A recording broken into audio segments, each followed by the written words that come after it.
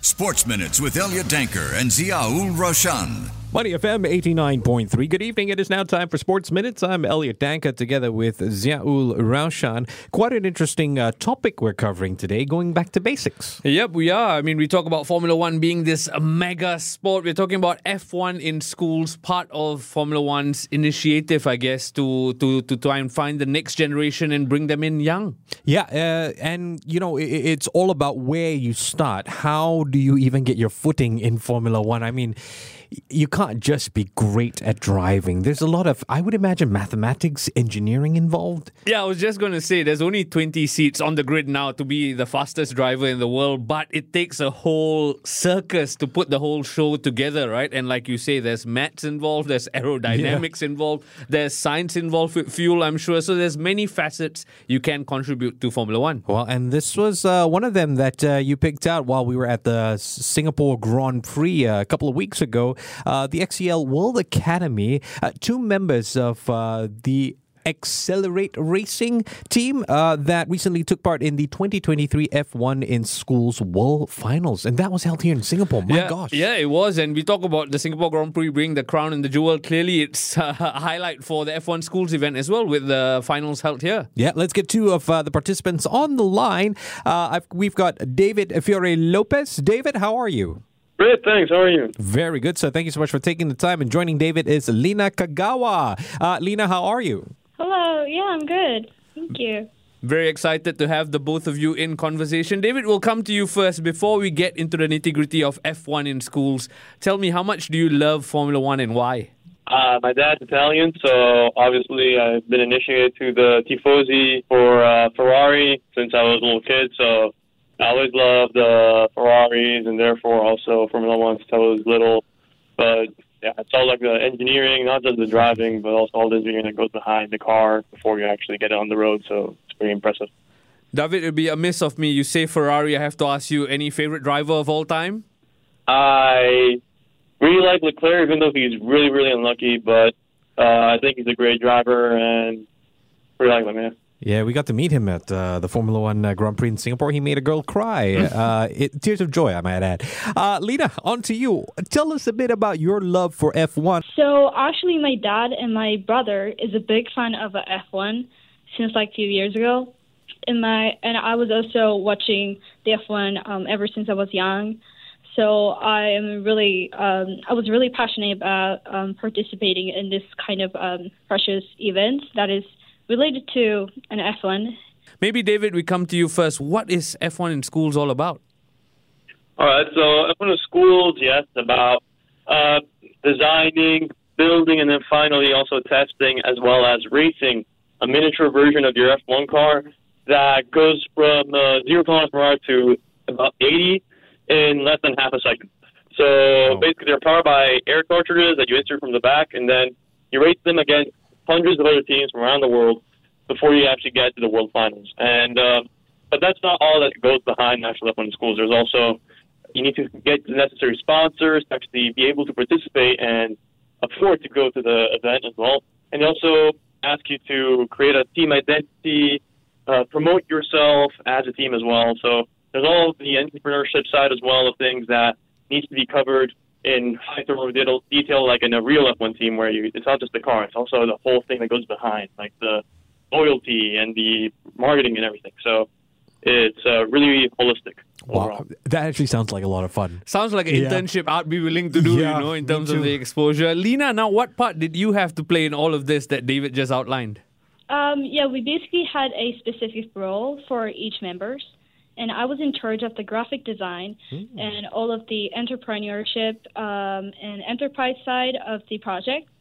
So we had a conversation with the sponsors, and as well as thinking about how we could express our identity as much as we can. So it was much more than just mechanics and the engineering side of the thing. David, what was your role and what was the biggest challenge for you? I was the team leader for Accelerate Racing this year. So I was taught at the start of the project that was going to be the hardest part was going to be trying to lead the engineering team. to bringing the fastest car possible. It turns out I was absolutely wrong. Turned out to be the hardest part was handling all of the stakeholders, all of the sponsors. How do we keep them all happy, and how do we ensure that their needs are met, as well as delegating all the necessary tasks and trying to keep everyone on the same page, basically, was, for me, the toughest, but also most rewarding experience in this. David, we'll stick with you for this next question. You talk about being that team leader. We are talking about a competition, right? So maybe for the audience, how did Accelerate Racing do in the 2023 edition of F1 in Schools? All right. So, honestly, this first installment, we were able to complete the entire project in 4 months, while other teams, like, for example, our neighbors, they've been working on this project to actually get to the finals for the past 8 years. Wow. So, yeah, we had to, but thanks to, like, the incredible team that we had and our passion for F1 and the project itself, we were able to complete everything. We didn't finish last, which was actually pretty great from our side, because, honestly, we didn't go there to win this year. This year was only to learn and see what we can learn from other teams, what we can learn from ourselves and our mistakes and our wins from this competition. So, honestly, we learned a lot, which for us is a win. And also, we completed everything in time. We delivered all we could. And honestly, this is only just to set the foundations for the future generations of this team, which we hope, which also are very passionate from what we've seen up to now. So, can't wait to can't wait to mentor the next generation of accelerators. So Wow. It's gonna be great. I really like the way you put it there, David. Lena, so now that you've got this experience, talking about moving forward, if you could choose one job in Formula One right now, what job would that be? For me, I am more into like a graphic design and product design aspects of it rather Okay. than focusing on the F1 careers. Okay. But if I were to choose within the F1 field, I would probably be in a backside of it instead of going into more of like strategic engineering kind of side. It would be more of a management or enterprise kind of field. Okay. So, I mean, and Raushan did mention at the start, it takes a village. There's so many career prospects in Formula One. So, sticking with you, Lena, this is my next question. Tricky one. Get ready.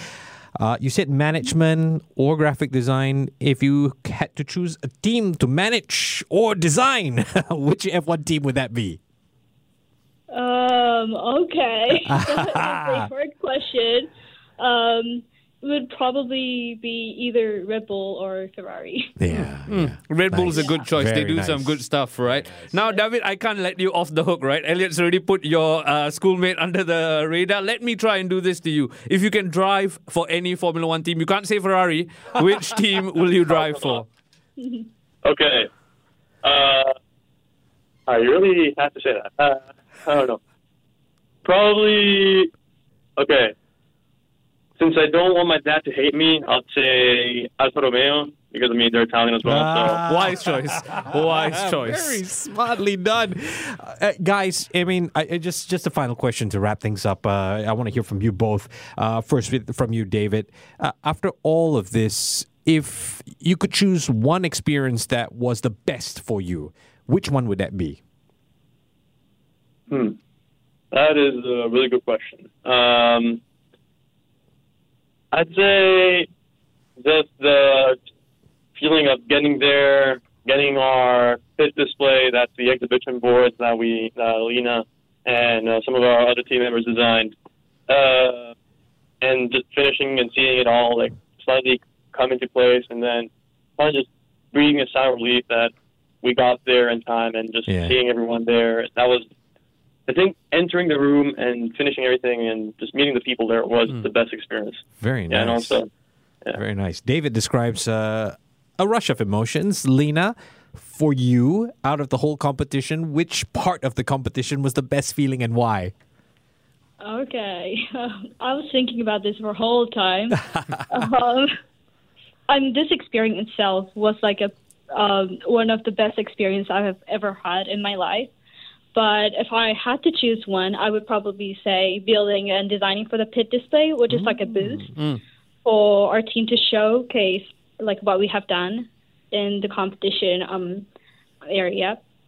So I and one of our other members designed everything from graphic design aspects and how we could incorporate each part into one specific area that is given to us.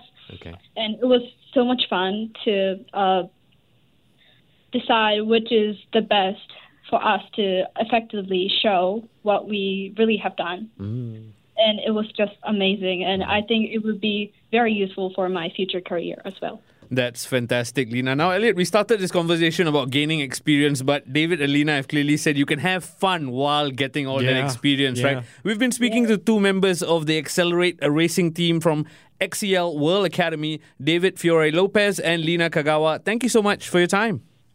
Thank you. Thank you. Have a nice day. Sports Minutes on Money FM 89.3.